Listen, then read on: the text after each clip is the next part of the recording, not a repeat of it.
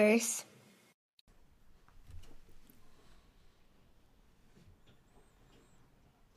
Welcome to No Prize from God, episode 33.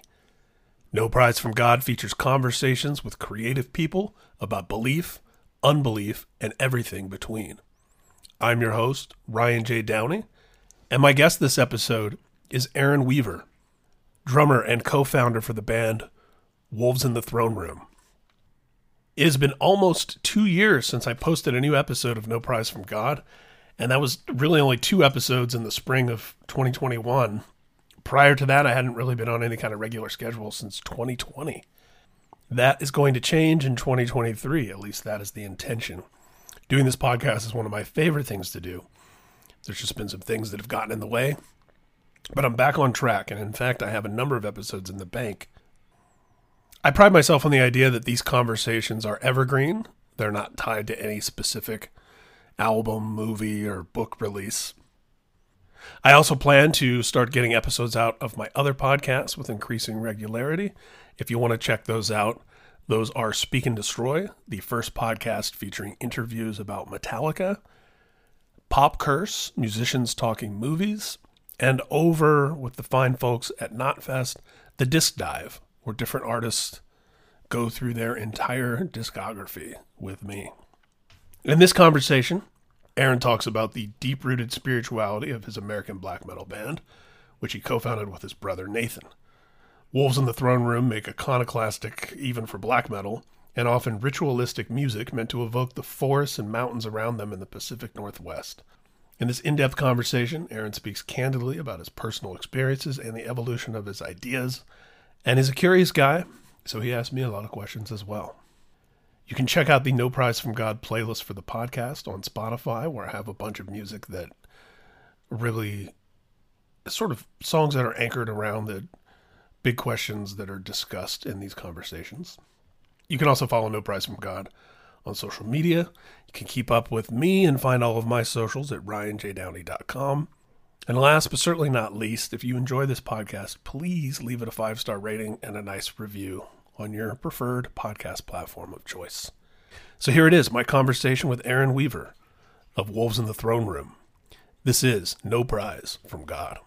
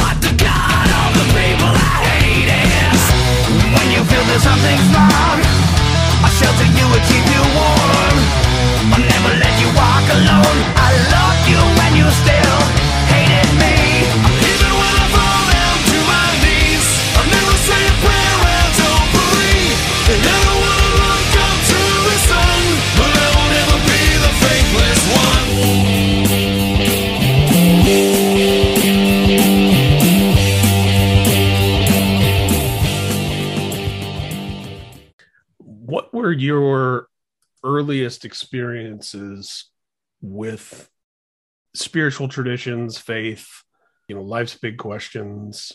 What sort of ideas were you raised with? What was around when you were a kid? That's a good question. Let me think about that. A bunch of different threads. So quite syncretic, I suppose. I guess we went to church. We went to a Lutheran church. Miserable experience. I think in those days, my parents were having to still appease my grandparents. There was still such a strong cultural expectation about church participation that to not be baptized, not have that performative religiosity. No, that's not right. But I'm just going to kind of go with it. It's close enough, I think. Religiosity. There you go. That sounds better. It's very much expected, and it always rang so hollow, and was always a very, I think, the same experience most kids have of just being super bored, being super annoyed not to be able to be home chilling out Sunday morning, to have to put on nice clothes, whatever that means, comb your hair. So there's that part of it. We went to Sunday school. There was like sermons and stuff. I always sort of tolerated it and was willing to kind of go along. But Nathan, my brother, who's also was in the throne room, I'm sure you know, was always much more rebellious and was just like, fuck this. This is so stupid. And I think had a more visceral anger about being subjected to this sort of very musty, boring, and untrue religious or spiritual experience. So there was that thread. Another piece of it is that my mom especially is a very spiritually open person. And in some ways it's kind of like, she's kind of one of those crystal moms, you know, she's got a lot of crystals around the house. She does Reiki.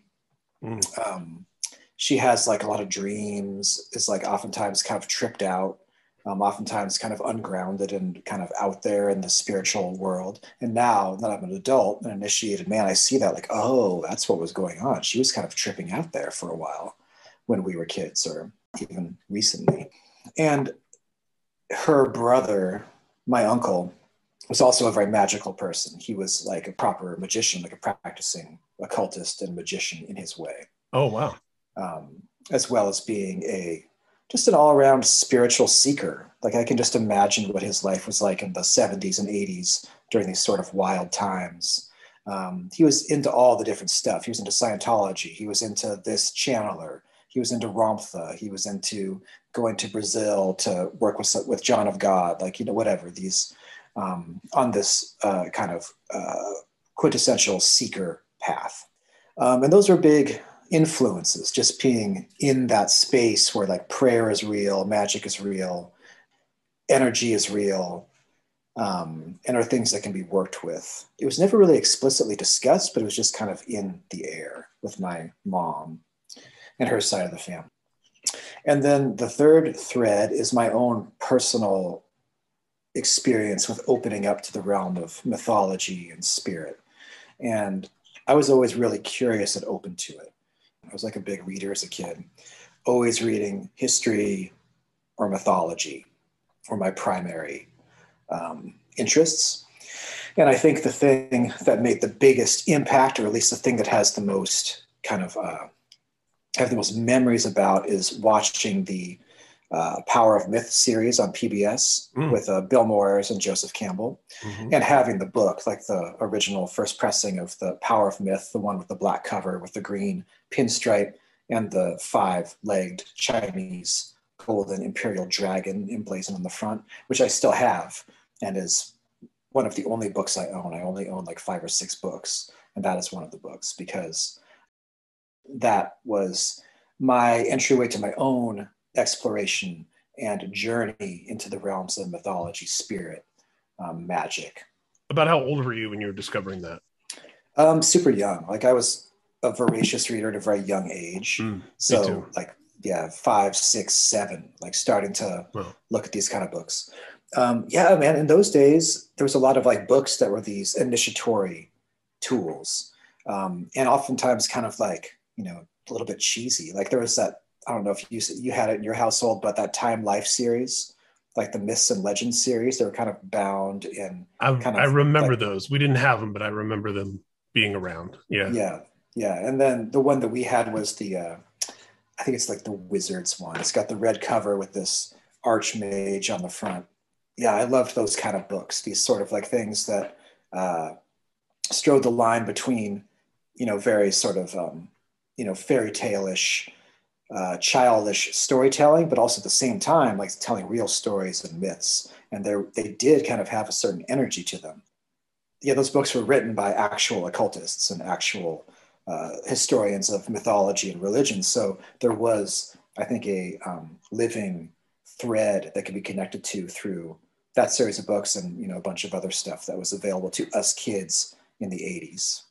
Sort of simultaneous with that, you and I think about the same age and have very similar experiences with this.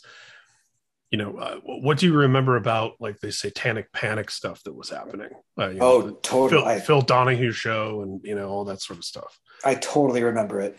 And I mean, I was a big Dungeons and Dragons player and was, super nerdy or whatever, and just like into Lord of the Rings. And I was just about to say, was Tolkien part of all this for you too? 100%.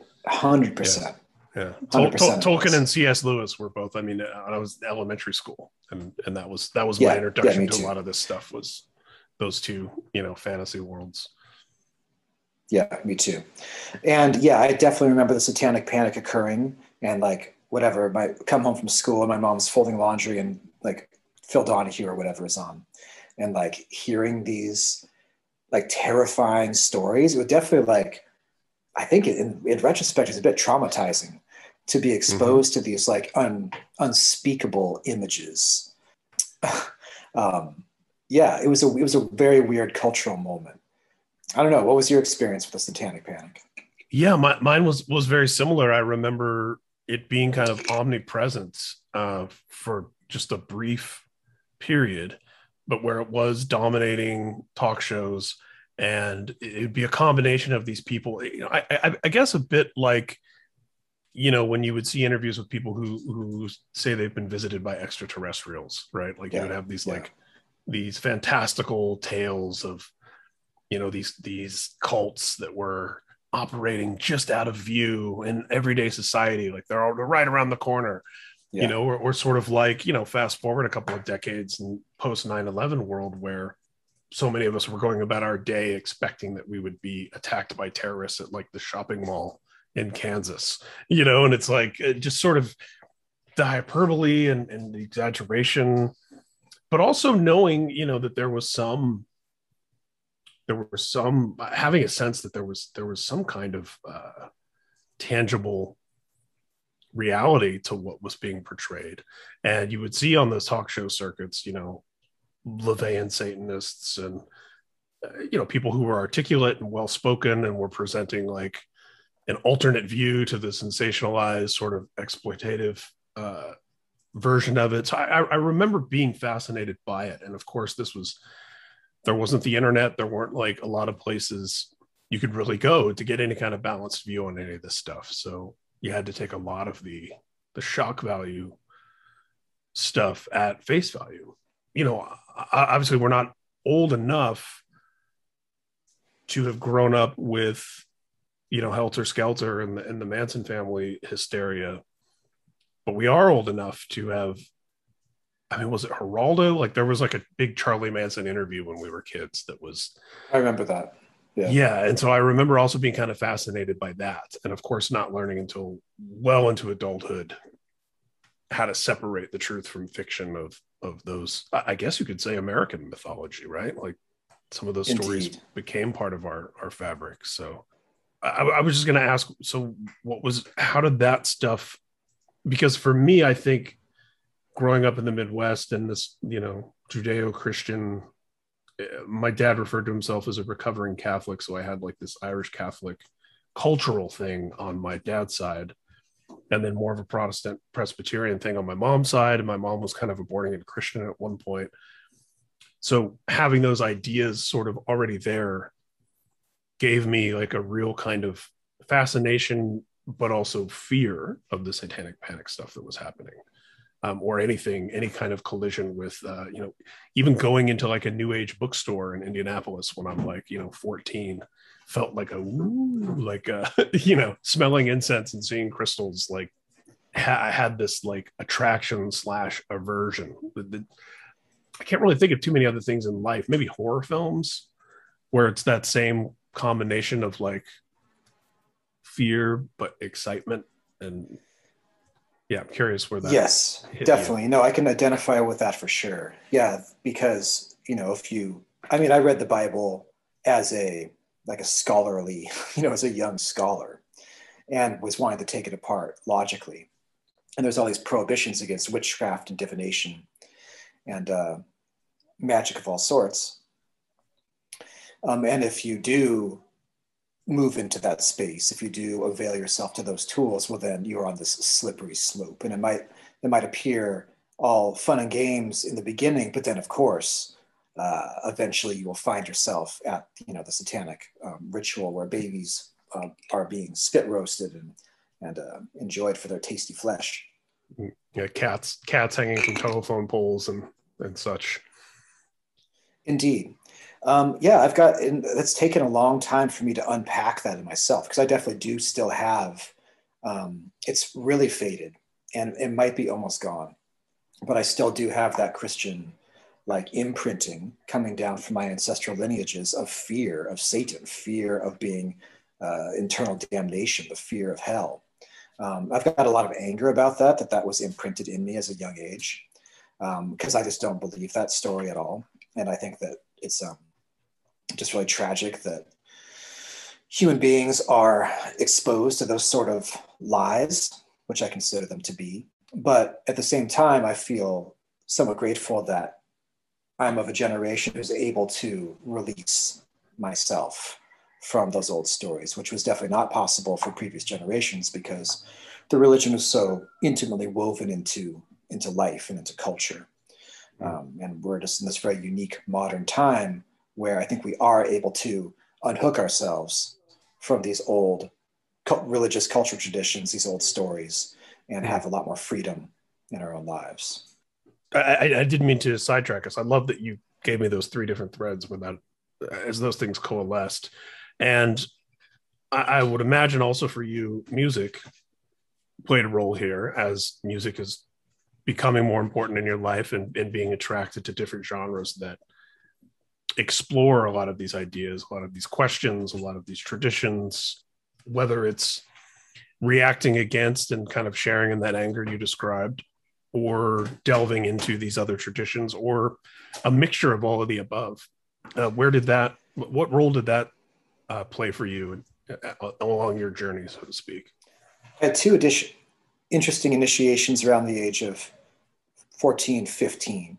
The first of which, as you alluded to correctly, is music, of course, because I think we spoke in the last podcast, the first heavy music we got into was the Black Album in 1991. And then death metal after that. And of course, the Florida death metal scene was steeped in the darkest side of the occult, this Lovecraftian horrific visions of interdimensional coldness, interstellar coldness, the old ones, all this sort of business. And it's actually interesting to talk about, because I've never really thought about it, like how I was at the time engaging with that material. Because now it's just, I've never really been that interested in like the kind of disgusting nature of death metal, or like the evil side of death metal. It never really hit me then. And it's, at this point in my life as a 44-year-old man, it just doesn't have a place in my worldview and my spiritual life. I can see how it would, if you were like on the path of being like a modern day Naga Sadhu or something, or an Agori Sadhu, someone who is enraptured and in constant communication with the darkest side of existence, with the forces of putrefaction and decay, death, madness. But that's just not my path. And I guess for that reason, that music never really penetrated me that deeply. Like I was never into like Morbid Angel as like magic. I liked it as, I guess I was into the technical aspects of it, I suppose. I liked the brutality of the playing. I liked the riffs. I liked the drumming. But as far as the imagery and the lyrical content and the energetic transmission, this quotation marks, evil transmission, it didn't really hit me. Like it didn't really have a place in my mind, because I was much more, and still am, on the Tolkien side of things. I was much more into, high fantasy, dragons, and a very beautiful image, like an image of using these worlds of fantasy and imagination, Dungeons and Dragons, music, whatever, to conjure a beautiful image, to conjure an image that I want, almost in a way of, it's like an act of creation in my mind that part of me believes will actually come to pass in the three-dimensional reality. Another important initiation around that time, when Nathan and I were rocking out to Morbid Angel and Deicide, maybe him a little bit, I think it penetrated him a bit deeper. But for me, it was always just kind of, I always could tell it was kind of a put on, or that's how I took it. I remember so clearly being in chemistry class, so it would have been maybe 15, and a friend brought in Modern Primitives, the research magazine. I guess it's a book, but it was called Research Magazine. It was about industrial culture, so Throbbing Gristle, that whole scene. There's some kind of serendipity or something in there about that being chemistry class. Like alchemy. Indeed. Yeah, sorry. Yeah, I didn't make that connection. But I mean, that's the one where like they have, it's the body modification one. And so like, I think the first page I remember opening to is a guy that had taken his penis and split it in half, and like a piercing in each tip of this new double cock that he'd created for himself. And that was an initiation. Like, holy mackerel, like that is like not chemistry class. That is not normal human life. There is something really extreme, other really extreme possibilities. And then I immediately saw the resonance with my interest in his history, anthropology, other cultures. It resonated so clear, like, oh, this is what I see in other cultures. And it sparked something like, this is real. Like, this is like really living life in the deepest way and letting ourselves be moved by these deep archetypal forces in a way that is not allowed or appropriate in fucking Reagan or Clinton era America. It sounds to me like pretty early in your journey, because I found a lot of us, for better or worse, and not to put a value judgment on it in any direction, but oftentimes I've been caught in this, we tend to define ourselves sometimes in counterculture more by what we're against and what we're not and what we oppose than by what we are and what we're for. And I think there's a degree of that which is certainly important, and I think, breaks us out of this sort of mainstream stupor, philosophically, ideologically, culturally. But at a certain point, I think there's a moment of maturity and of more of a holistic approach where we have to kind of get over that hill and start identifying with like, well, what am I for? Like, I know what I reject. I know what I'm against. I know what I oppose. But what am I about? Because I don't think that there's a real fulfilling life in just being an adversary to something else, because in that sense, you're kind of letting that thing is still defining you and still directing you. It seems like you figured this out really early compared to a lot of our peers. Indeed. Yeah, I know. I saw that from a very early age. Like I've always have been and still am like Rivendell. I mean, that's what I want. I want a place of beauty and magic and music and deep connection to spirit and love, really. That has been very consistent my entire life. And I've always looked at, like, Satanists, for instance, who are they play the role of the adversary. You just use that word, which is very appropriate. They exist purely in this reactive role. Like there's Christ and Jesus, and there's Christ and God and the Holy Spirit, and we are against you. And I saw a deep fallacy in that from the beginning, from the first time I became aware of it, and have never bought into it. And like you said, like I do think that's an important phase for a lot of people to go through. I never did, for whatever reason. I always felt very on purpose from my earliest awareness of myself. And that's cool, because I think, when we look at the tradition, if you will, of, say, the Scandinavian black metal groups, and certainly some of the larger than life characters from that movement that I've had on this podcast, all of them much more quickly than their audiences, and in some instances eventually Yeah. kind of got to this, whether it was connecting to a deep rooted mysticism or spirituality, like the traditions of their native soil or what have you.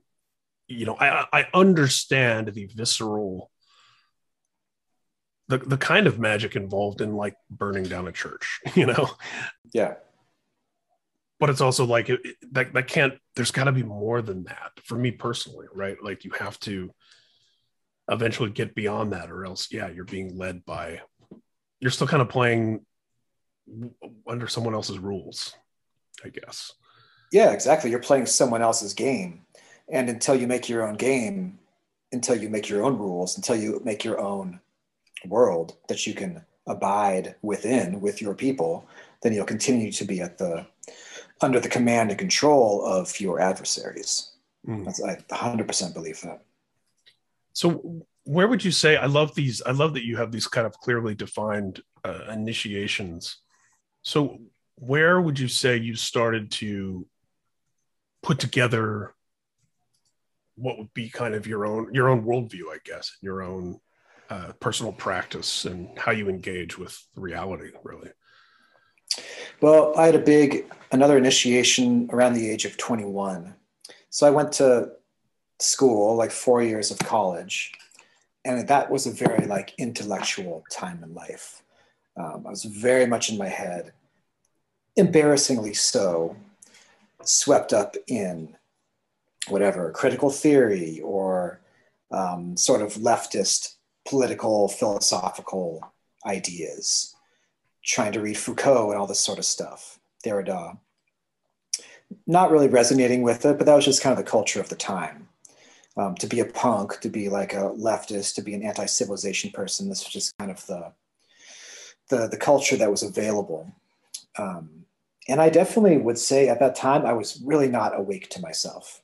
Still very much like searching and very disconnected from a truth. I think I was connected to my truth as a younger person, as a kid, and then lost that in, 17, 18, 19, 20, 21 years old. Mm. I really felt really lost. When I was 21, I moved to Washington, D.C. and I just had the notion like, oh, I've got friends that work at publishing. I have friends that work at Harper's or the New York Times or whatever. I'll be in that world, this sort of leftist intellectual world. I lived there for a year and just realized, mostly, I think, through listening to music, through listening to black metal, that this was not going to work, that this was not where, I'm not sure what my path is, but this is not it. So I moved back to Olympia, and two very important things happened around the age of, I think, 22 or 23. Me and my brother bought a big piece of land outside of Olympia, this old farm. And I got really into gardening and farming and natural building, and kind of focused my intellectual pursuits more on anti-civilization narratives and ecological narratives, and started Wolves in the Throne Room. Like, it was kind of nascent for a couple of years, but the first real Wolves in the Throne Room music came together in 2003. Like the stuff that became the first demos as we were just working it out.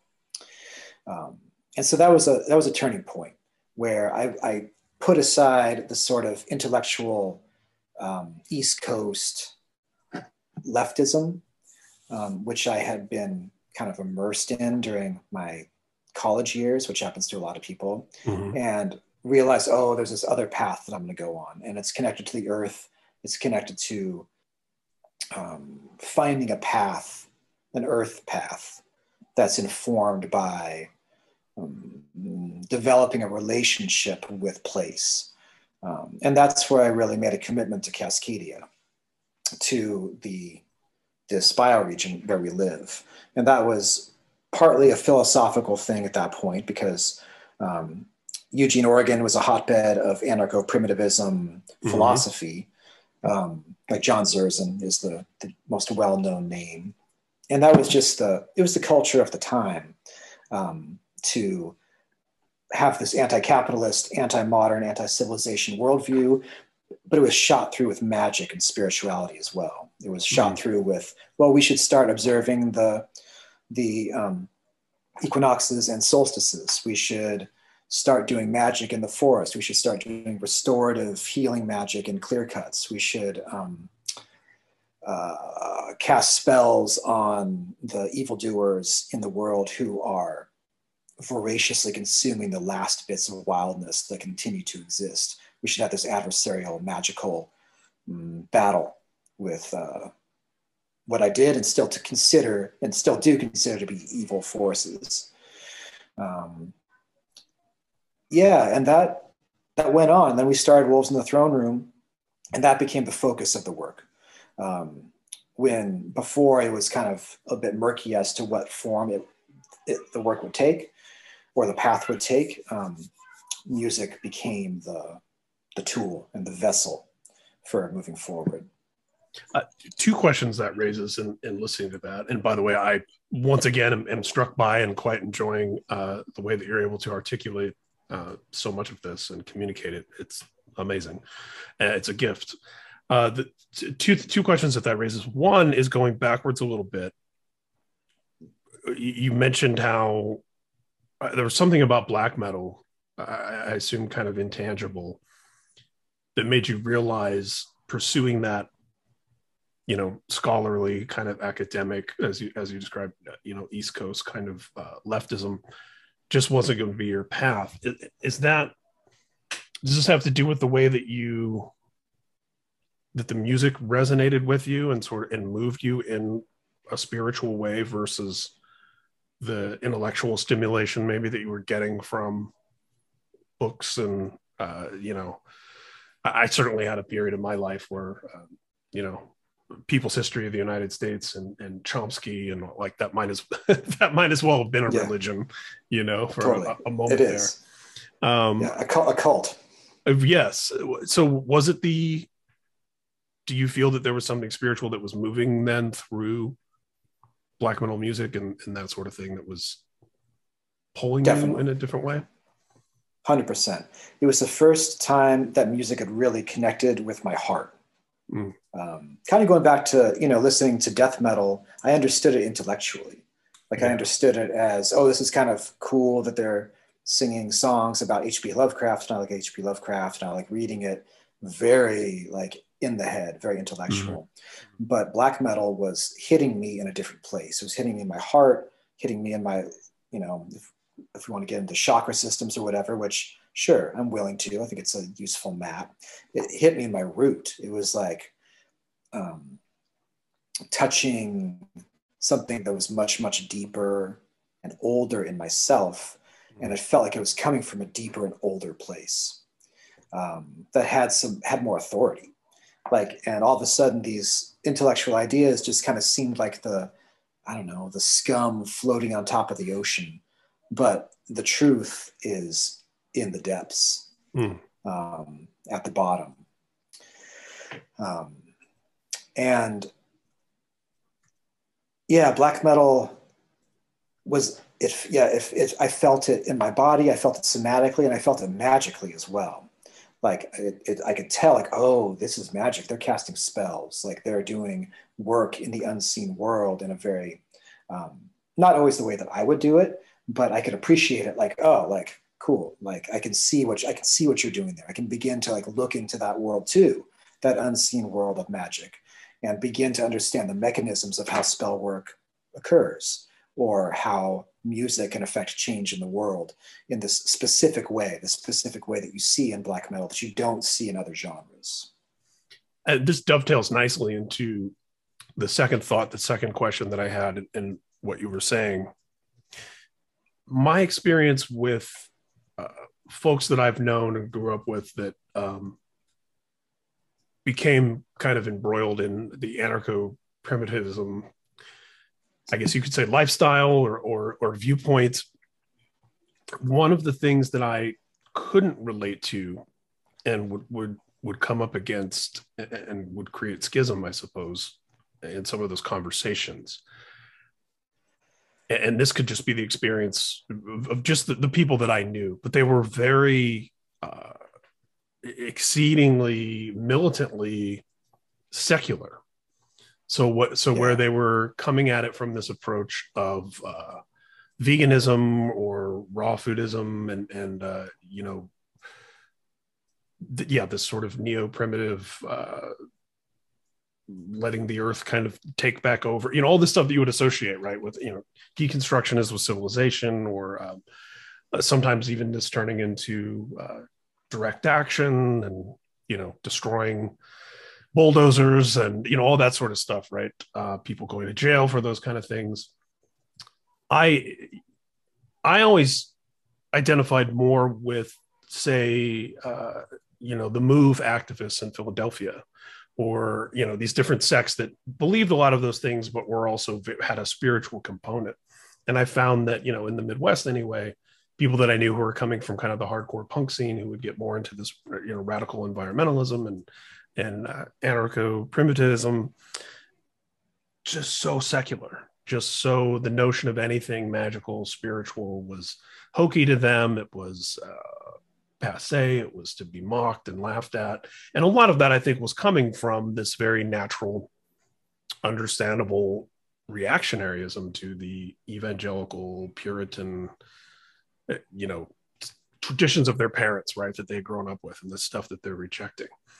But when I hear this stuff from you, I hear the spiritual side intrinsically, like inseparable, like wrapped up in it, and that's so much more intriguing to me, because I never quite understood how you could be that into the earth, that into animals, and yet discount, as you say, the unseen world. These are people who I think see themselves as very scientific and very rational, and that's, and then all the rest of this is to be discarded. And I always had this like aversion to throwing out the baby with the bathwater, where I just was like, man, but how arrogant for me to think that I've figured out more than Malcolm X or Martin Luther King, or you know what I mean, people who kept who were these radicals who still maintain some sort of connection to the spiritual. So yeah, I'd love to hear your thoughts. Yeah, totally. I mean, I know what you mean. Like, I knew those kids, those like kind of East Coast or Midwest, ALF, radical vegan, yes, Earth Crisis, like that kind of scene. Yeah. We had a very, very different thing going on, because we were children of the West Coast. And magic and paganism was just woven into it. And I think that, I think someone like Starhawk was central to like the philosophical underpinnings of what people were doing in those days, reincorporating and reclaiming, which is, I think, the name of her book or her movement, reclaiming paganism and reclaiming a spiritual, capital S, spiritual connection to the earth and to the spirits, to the ancestors. That was always a part of it. That was a part of the forest defense movement. That was what was driving the ELF actions, like the Green Scare people that went to jail for doing various things in the West Coast. Those people were like into magic. They were into like, they were like receiving transmissions from the elves to take the actions that they did, or at least they thought they did. Maybe they were just smoking a lot of weed. Hard to say. But yeah, that was always there. So Nathan, I credit Nathan with kind of starting Wolves in the Throne Room. I think that he like opened the door, or like found a way to bring all of our shared interests together into a musical project that we could both work within. And he was at an Earth First gathering, or an Earth Liberation Front gathering, which was in the Gifford Pinchot forest way out there. And so, I mean, classic early 2000s crusty experience, where there's like skill shares and people are teaching about how to spike trees, or teaching about how to build, hard structures to prevent logging from occurring, teaching about how to keep your mouth shut around the cops, security culture, which was like really important at the time, because people were getting their lines bugged and people were getting arrested and going to jail for a long time for this stuff. But at the same time, it was a psychedelic gathering. People were on mushrooms, people were on acid, people were doing ritual. There's a few lyrics in various Wolves in the Throne Room songs that speak to that gathering, about some ritual events that Nathan occurred that made a big impression on him, Mhm. and and helped birth Wolves in the Throne Room. This, which, as we conceived at the time, it was this meeting of European black metal, which had this kind of raw spirituality and magic in it, but it wasn't quite our flavor because we're not going to try to be Vikings. We're not going to try to sing songs about Satan. We just have no connection to that manifestation, but there's still something there, along with our West Coast anarcho-primitivist, crusty, anti-civilization, Earth First direct action culture that we were a part of and adjacent to, and bring it together in a way that is really true to us, that is not trying to be anything other than just what we are. Like, this is who we are. This is where this is. These are our influences. This is our philosophical background. But we're going to make something that's coming from our own hearts. And you know what's so great about that to me is that that's ultimately more. Even we're talking about the spiritual, but it's so much more pragmatic to approach it that way, rather than, as you said, try to adopt these things that aren't native to you. No pun intended. And it feels much more sustainable. Like there's much more longevity. There's much more to build and explore, and it's more rooted in something. I mean, I wish that more activists, for lack of a better term, would approach it in a similar way that Wolves has. So yeah, I think it's phenomenal. It just seems so much smarter. Yeah, man, you're right. I think you used the word longevity, and that really hits home for me, because I mean, this mute. There's not a difference between me and the music. It's just where I am in my life, what I'm going through spiritually, where my mind is at, what I believe, what I want to bring into being in my life, what my visions are. And so there's not like an expiration date on that. Like, I will continue to have those same drives and desires and impulses and upwellings until I slough off the mortal coil. It's not like I have to maintain an image there. It's just, it is what it is. Like, here I am. So that feels really good. It feels like, there's not this question of like, does this feel true to me anymore? It'd be like asking, do I feel true to myself? Yeah. Which, I suppose those questions do come up sometimes, but rarely. What? Speak to me a little bit about, from your perspective, what's missing from radical environmentalism and environmental justice and those sort of movements. What are they missing out on when they approach it from a completely secular standpoint? I think nourishment and strength. I think that the spirit of the earth, the spirits of the earth, actually can nourish us and support us in our work, especially when we're doing hard, dangerous, or difficult work, whether that's working in the recording studio every day and it's exhausting, or whether you're taking direct action in the forest, which people are doing now in Canada. There's a big direct action movement to protect the last little bits of old growth on Vancouver Island. The earth and the spirits of the earth can be a supportive force, because how do I put this? Like, I guess I just rely on that so much in my own life. Like, I know that when I'm feeling really drained and exhausted, or lost, or like I've lost vision and I don't know what to do next, I can call upon a deeper wisdom that's beyond me, that I really trust. Like, I don't completely trust myself to always know what's right, or to always have the perfect idea of how I should expend my energy, what my long-term projects should be. But I do trust my ancestors, and I do trust the spirits of the earth to give me vision in my mind's eye and my dreams, not in altered states, to provide that guidance and nourishment and strength to be on the right path. What are some practices that you employ in your everyday life, or perhaps even less regularly, but in cycles. What are some? I guess rituals would be the right word, but what are things that you can do to commune with the bigger picture, the larger network of this stuff, to recenter yourself? Yeah, you could. Yeah, good question. I mean, I've done a bunch over the years. I'm not the kind of person that does one thing. I really I get bored really easily, and I always jump around from one thing to the next, which I mean, I don't think there's any problem with that approach. And so I've done a lot over the years. I will say that as a young man, I think having a couple psychedelic experiences made a really big difference in my life in terms of, the door was open a little bit and I could kind of peek in, and I was receiving this nourishment and this connection from the spirit world and my ancestors. But a few solid doses of psychedelic mushrooms helped a lot.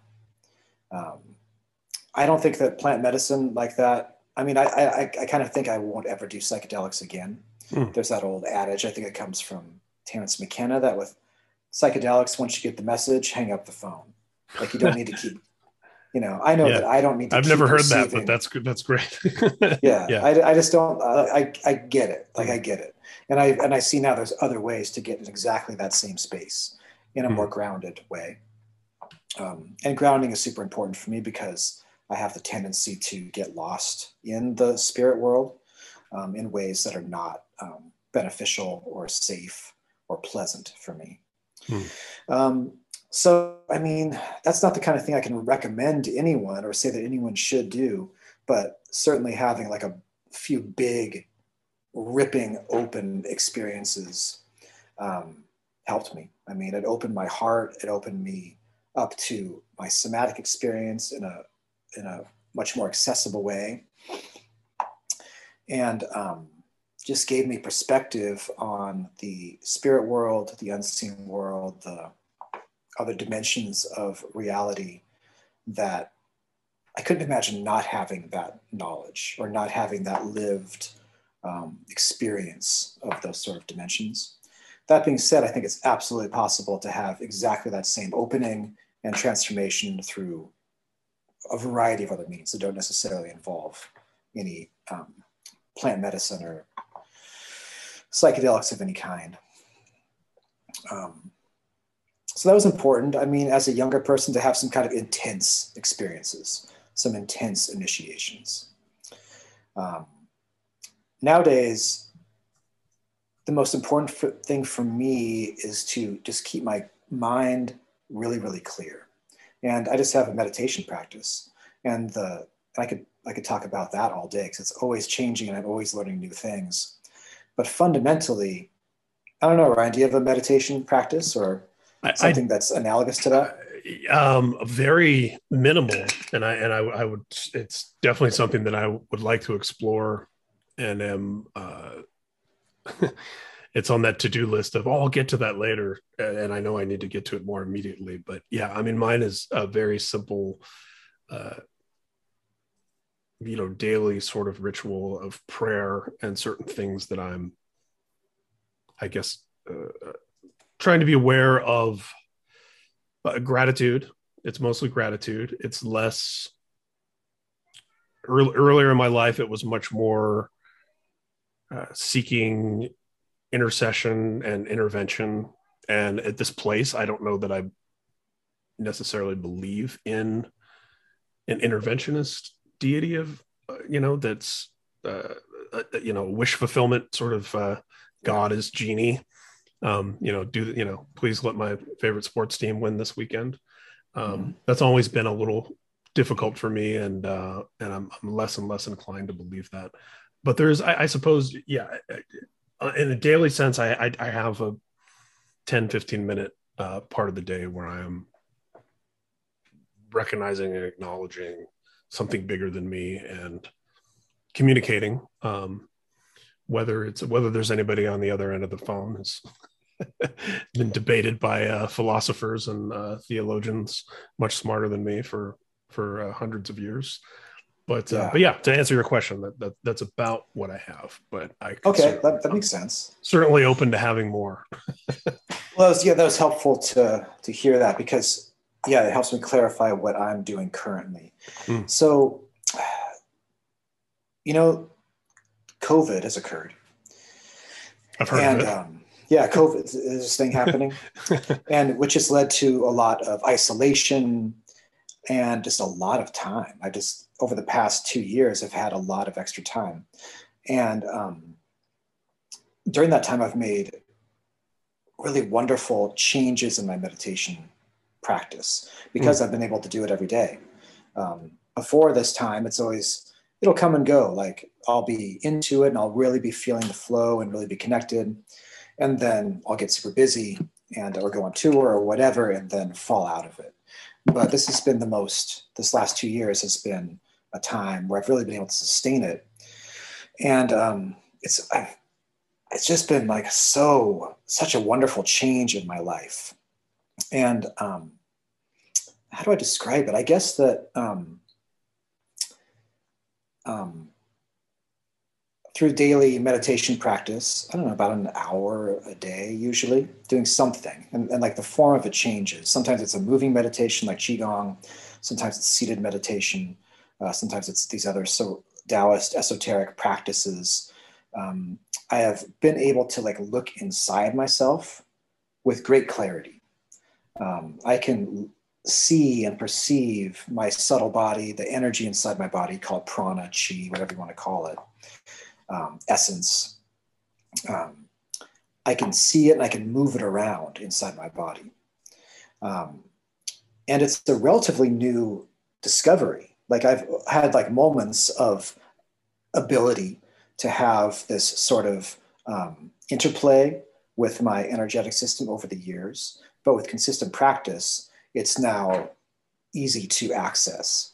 mm, And so that's kind of where I'm at now in my life. It's like, oh shit, this is like it's like being in a different world. It's like living a different sort of life when one, I am aware enough of my thinking mind, my monkey mind, whatever you want to call it, and I can catch myself so much more quickly when I start to spiral off into anxious thinking or uh, just like being in these thought loops, these like useless grinding thought loops of just thinking and thinking and thinking about stuff that has no purpose at all other than to just satisfy that insatiable monkey mind. mm.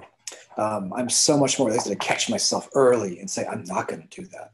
I'm going to take that energy that I could expend on this mental masturbation and reap it like a harvest, like bring that energy down from my mind where it could be dissipated and wasted in these, I think, somewhat destructive ways and brought into the heart center or brought into my root and let it nourish me, let it stay within my body and become a source of energy and inspiration rather than just spew it off into the ether. Um, yeah, it's a trip. It's like weird to like, read, you know, I've always been interested in meditation and call it Eastern practices and alchemy, which is our kind of hidden Western practice of meditation and internal energy manipulation.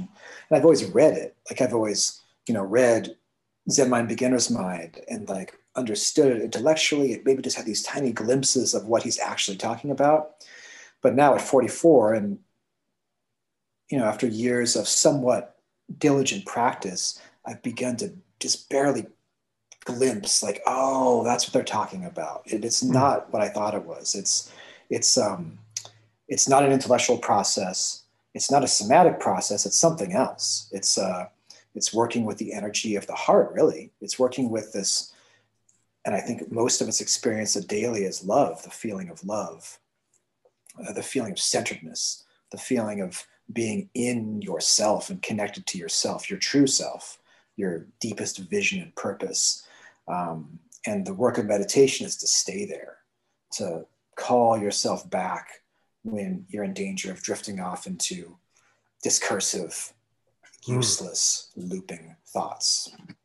Gosh, it particularly resonates with me when you describe it as looping anxious thoughts because I struggle, Western medicine was diagnosed as obsessive compulsive disorder. And Yeah. so that's a difficult one for me. And what's interesting about what you're describing is I feel that a conversation like this one, exactly this one in this particular moment, gets me to almost that meditative state, which is rare, but is a big reason for, my workaholic monkey brain structuring these conversations into my everyday life via the podcast medium as the vehicle, as the excuse really to do this, that I wouldn't otherwise be doing this. There's Oh, something very I purposeful. really feel that. You know. Yeah, I really feel that. I've received so much knowledge from podcasts. Like there was a time in my life when I was, I don't know, 33. Around the time, 2007, 2006, 2007. The Christ age. It was the Christ age. Yeah. 33. Yeah. It was definitely the trippiest time of my life. And that was kind of the early days of podcasting. When it was like really a thing in the culture. And I really remember receiving a lot of really useful transmissions, like spiritual transmissions from the heart of Christ, from the heart of Buddha, these enlightened beings coming through podcasts. It was a trip, it was my first time when I started to really have to kind of come against my anti-technology, anti-civilization views that I grasped so tightly. Because I was being healed or being enlightened, or not enlightened, but being taught through the thing that I thought I hated, and to have to sit with that contradiction. It's like a Zen koan to sit with a question that has no answer, and abide with it, and just see what's there. Now, you mentioned early, and I suppose this kind of brings us full circle a little bit. You mentioned early in our conversation that you only own a handful of books. And on the one hand, that's fascinating. There's the filmmaker John Waters has one of my favorite quotes, which is, if you go home with someone and they don't own any books, don't fuck them. Having said that, I think about all the variety of books that I own, but then how rarely I'm actually cracking them versus, how much of my book collection is artifice at this point. So I can only imagine, as you said, from a very young age, you were obsessed with reading and immersing yourself through the written word. Is this because you're getting books and you're passing them along? Like, how does one such as yourself end up with only having 5 books in your house? Well, I think I burnt my candle at both ends for too long with the practice of reading and receiving information through reading. Nowadays I look at a book and it's just like, I just don't get it. Like I don't receive information that way anymore. I think I might have burned out my neurons that allowed me to look at a book and receive anything useful from it. The books that I do have are more like ritual artifacts. God, what a great way to put it. Yeah, it's more like they're totemic or talismanic, to be more specific. Perhaps in the way that a Bible was in the Catholic Church before people would read the Bible. It was, this is the book. It contains this energy and this magic. I mean, you see, there's a Bible behind me as we're speaking, and Lord knows the last time I cracked it open. It's exactly as you're describing in a lot of ways. Yeah. A totem. Yeah, it's a totem, and it's interesting. Yeah, and it has a lot to do with meditation as well. Like, I've become so fascinated with my inner landscape, and feel so satisfied with what I already have inside of my own body, mind, and spirit. I don't really want or need anything else. Like, I don't need any other ideas. If anything in my life, I'm in the process of sloughing off ideas, sloughing off concepts. This is how it is. This is how things were. This is how things work. This is how things should be. This is my particular take on the late medieval period. I don't know. It's not very, it doesn't feel supportive for my personal work now, which is to come into myself more fully, to hear my own voice more fully, and to be able to be more in easy and direct contact with my heart, which is the heart of the universe, the heart of Christ, the heart of Buddha. It's the same heart that we all share. I mean, that's my source of knowledge currently. And this could change. I could get back on a tear and be entranced by the magic of the written word again. But certainly now, I think I've read enough, and it's what's inside that is so intriguing and feels like I've just kind of scratched the surface of what's there. You know, and you said something about, in terms of being true to yourself, that part of that truth is the constant evolution, the fact that you are living this and evolving in it on a daily basis. Because oftentimes I think when we use phrases like, you know, keeping it real or being true to yourself, we tend to think of it in terms of like having a stalwart adherence to certain values or certain points of view or a certain identity. And something I'm becoming more comfortable with as I, you know, continue on this journey on this floating rock in space, that being true to myself is accepting that uncertainty. And instead of being so convicted about all the things that I know to be true, surrendering to the multitude, the vast wonder of what I don't know. And that being true to myself is allowing myself to go on that journey much further, rather than thinking that I have to be stuck in a fixed point, and that that's some sort of means of, that there's some victory. And, you know, which isn't to say there aren't certain truths that don't remain consistent, because there are, but I guess I'm ascribing a lot more power to one of those truths being an openness to uncertainty. Oh yeah. Yeah. It's just so clear to me that anytime we think we know what's going to happen, it's just castles made of sand. It's just a construction of the ego mind to make the ego mind feel comfortable about the truth that we do not know what is going to happen. And attempts to control what's going to happen are slippery, short-lived, incredibly difficult to achieve, exhausting, and ultimately fruitless. And that's not where the heart moves from. The mind does that. The mind has these machinations and concepts and schemes about how to make things happen. That's the mind that prays for the interventionist God to get a new car or whatever. Mm-hmm. It's that process. The heart just knows, and the heart is always ready to receive what is to be given by the earth and by the cosmos. And that's just how it is. I think that any time we believe that there is something else occurring, I don't think that has much depth, deep truth to it. I tend to experience that as an ego mind construct. One of the books I do have is the Tao Te Ching. It's actually not true. I don't even have a copy of the Tao Te Ching anymore. I consult.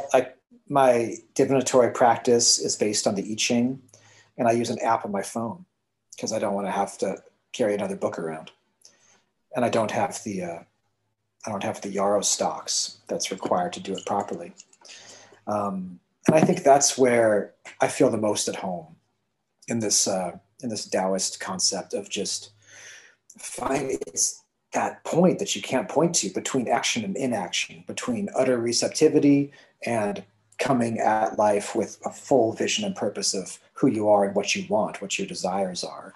And it's in that slippery and infinitesimally small space of utter contradiction, the line between yin and yang, that's life. Like that's where life unfolds and occurs from, in the space that exists and does not exist and is continually inventing itself in every moment. And coming around, that's what meditation is. Like meditation is becoming comfortable in that space. And I think that one could easily call that Christ consciousness if one wanted to look at it through that lens, through this Christian lens, which I'm willing to do. Like I would not choose to be a Christian, but in some ways it's been forced upon me by my ancestral lineages. And so I'm fine with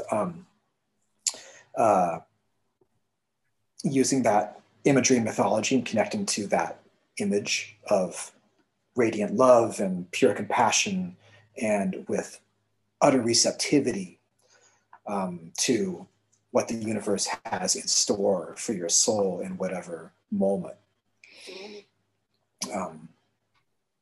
Yeah, I'm not sure where I was going with that, but well, you said you can't predict what's going to happen, but you did accidentally, maybe perhaps serendipitously, predict what I was going to say about my relationship to the Christian faith. You just described it to a T, and that was me even coming around to that identification 20 years ago. I think was an acceptance, as you said, of that ancestral lineage, and painting my spiritual picture with that color palette, and that's what has made there's certain there are certain easy identifiers that I use to describe myself that at a certain point you just have to let go of well, what's this other person's perception of what that means? I tell someone that I'm a vegetarian or tell someone that I'm vegan, what baggage are they bringing to that? Well, that's not mine. I don't have to own that. I know what I'm saying. And if there's a deeper conversation about it to be had, awesome. And if there's not, well, then it's a simple and reductive means to an end to communicate a lot in a little, and not to denigrate a faith or a worldview by putting it in that same sort of category of, calling yourself a cinephile and what that might mean or not mean. But that's Christianity to me, and that's been Christianity for me for a long time. And it's easy for me to get caught in the trap of really wanting to shake my fist and make sure that everyone knows the kind of Christian that I am not. You're a cool Christian. Exactly. Yeah. Exactly. The punk rock pastor. And I would rather, I'm getting a lot more comfortable in just being what I am, and that work is harder, yet more rewarding. Why did you, what happened that you decided to accept that, to be a part of that? I don't know, what's the word? I was going to say to take on that label as being a Christian, but that's not a very useful way of talking about it. What makes you a Christian? Like, when did it happen? Why did it happen? That's a great question. I think that there was ultimately, because I was, much like your uncle that you described, although certainly not with the same spirit of adventure or experience. I was a seeker. I was raised with those Christian ideas coming from different directions, but was never comfortable with orthodoxy, I suppose. Became interested as a teenager, a lot of it finding it through music, much like finding ideas about paganism and things like that through Scandinavian bands and so on. I was also into the hardcore punk scene and discovered Krishna consciousness through the Cro-Mags and 108 and Shelter and bands like that. And was never a Krishna devotee, but it was an important inciting incident in terms of exposing me to a whole, Eastern thought and philosophy and a whole other culture outside of the Judeo-Christian paradigm. And then in getting into activism and things like that, and reading about MOVE and the American Indian movement and the spiritual components that were wrapped up in those things. And then, someone like Muda Baruka, who's, a Rasta dub poet with a spiritual trip. And it's interesting. Another thing where we connect is you were talking about the way that black metal connects with certain elements of your spirituality in those intangible, unseen ways. I felt that and continue to feel that listening to Bad Brains.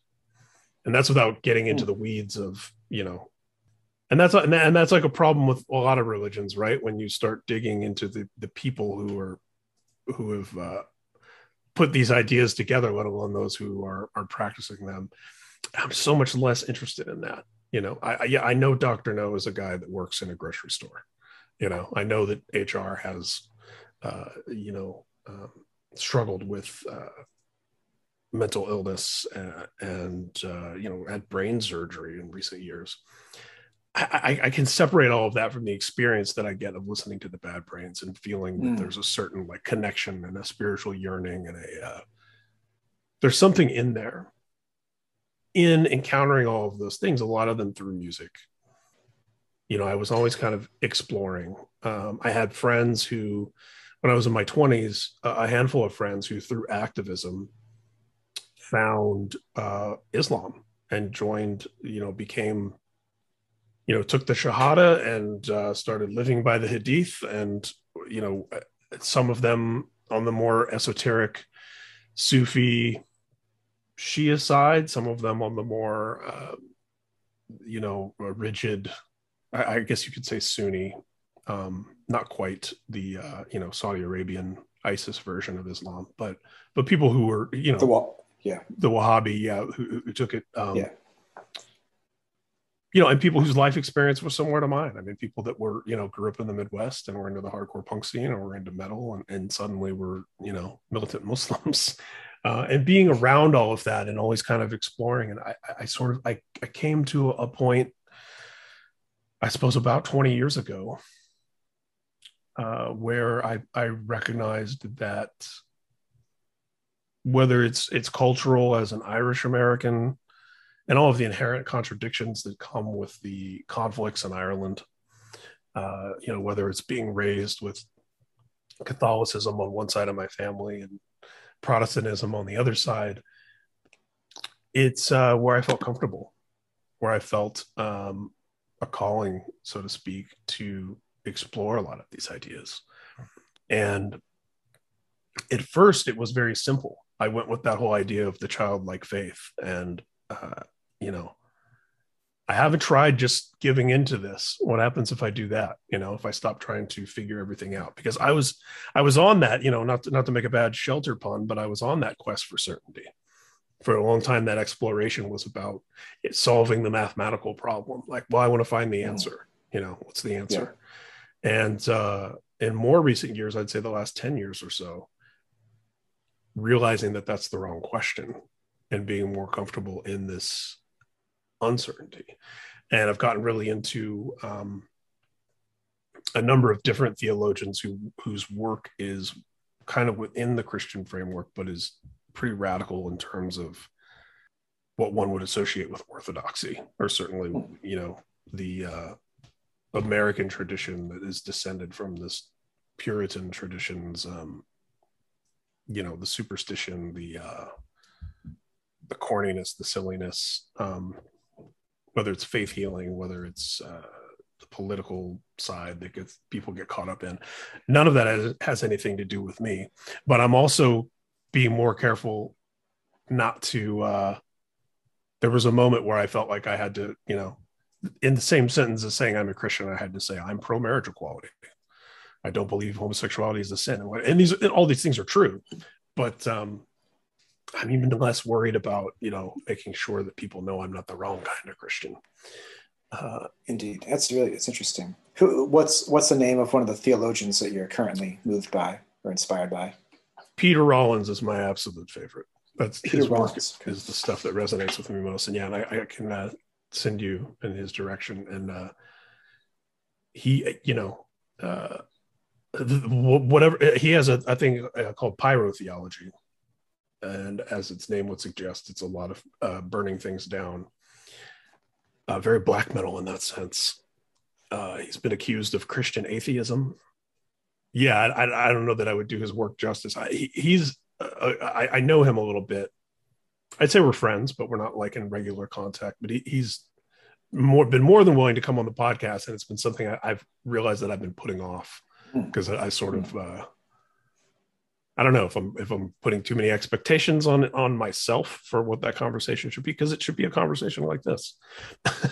But yeah, I'm so sort of into his work that I guess I want to make the best of whatever that conversation is. But he's Irish. Yeah, he lives. Yeah. He lives in America. And you know what's funny? Damn, it didn't occur to me until you said that. Like you just tied together what I was saying like 5 minutes ago. I never made that connection. I mean, I know he's Irish. He has an Irish accent. I know he, has a thing he does every year in Belfast. I never connect, as just hearing from you, all this idea of ancestry and lineage and region and the earth beneath our feet, and me saying, yeah, I've recognized that culturally and this and that, and this is where I'm comfortable. Yeah, it didn't even occur to me until you just said it, the idea that he's Irish and that's somewhere intertwined with his work resonating with me more than anyone else's right now. Yeah, it's interesting. Yeah, you just did something for me. That was pretty amazing. It's the luck of the Irish. Yeah, I do have. I mean, I don't, shout out from the rooftops because it's so culturally loaded. Yes. But I do have a personal relationship with Christ in my heart as an archetypal figure. And it comes down from the Irish lineage. It comes from my Catholic Irish grandmother on my dad's side.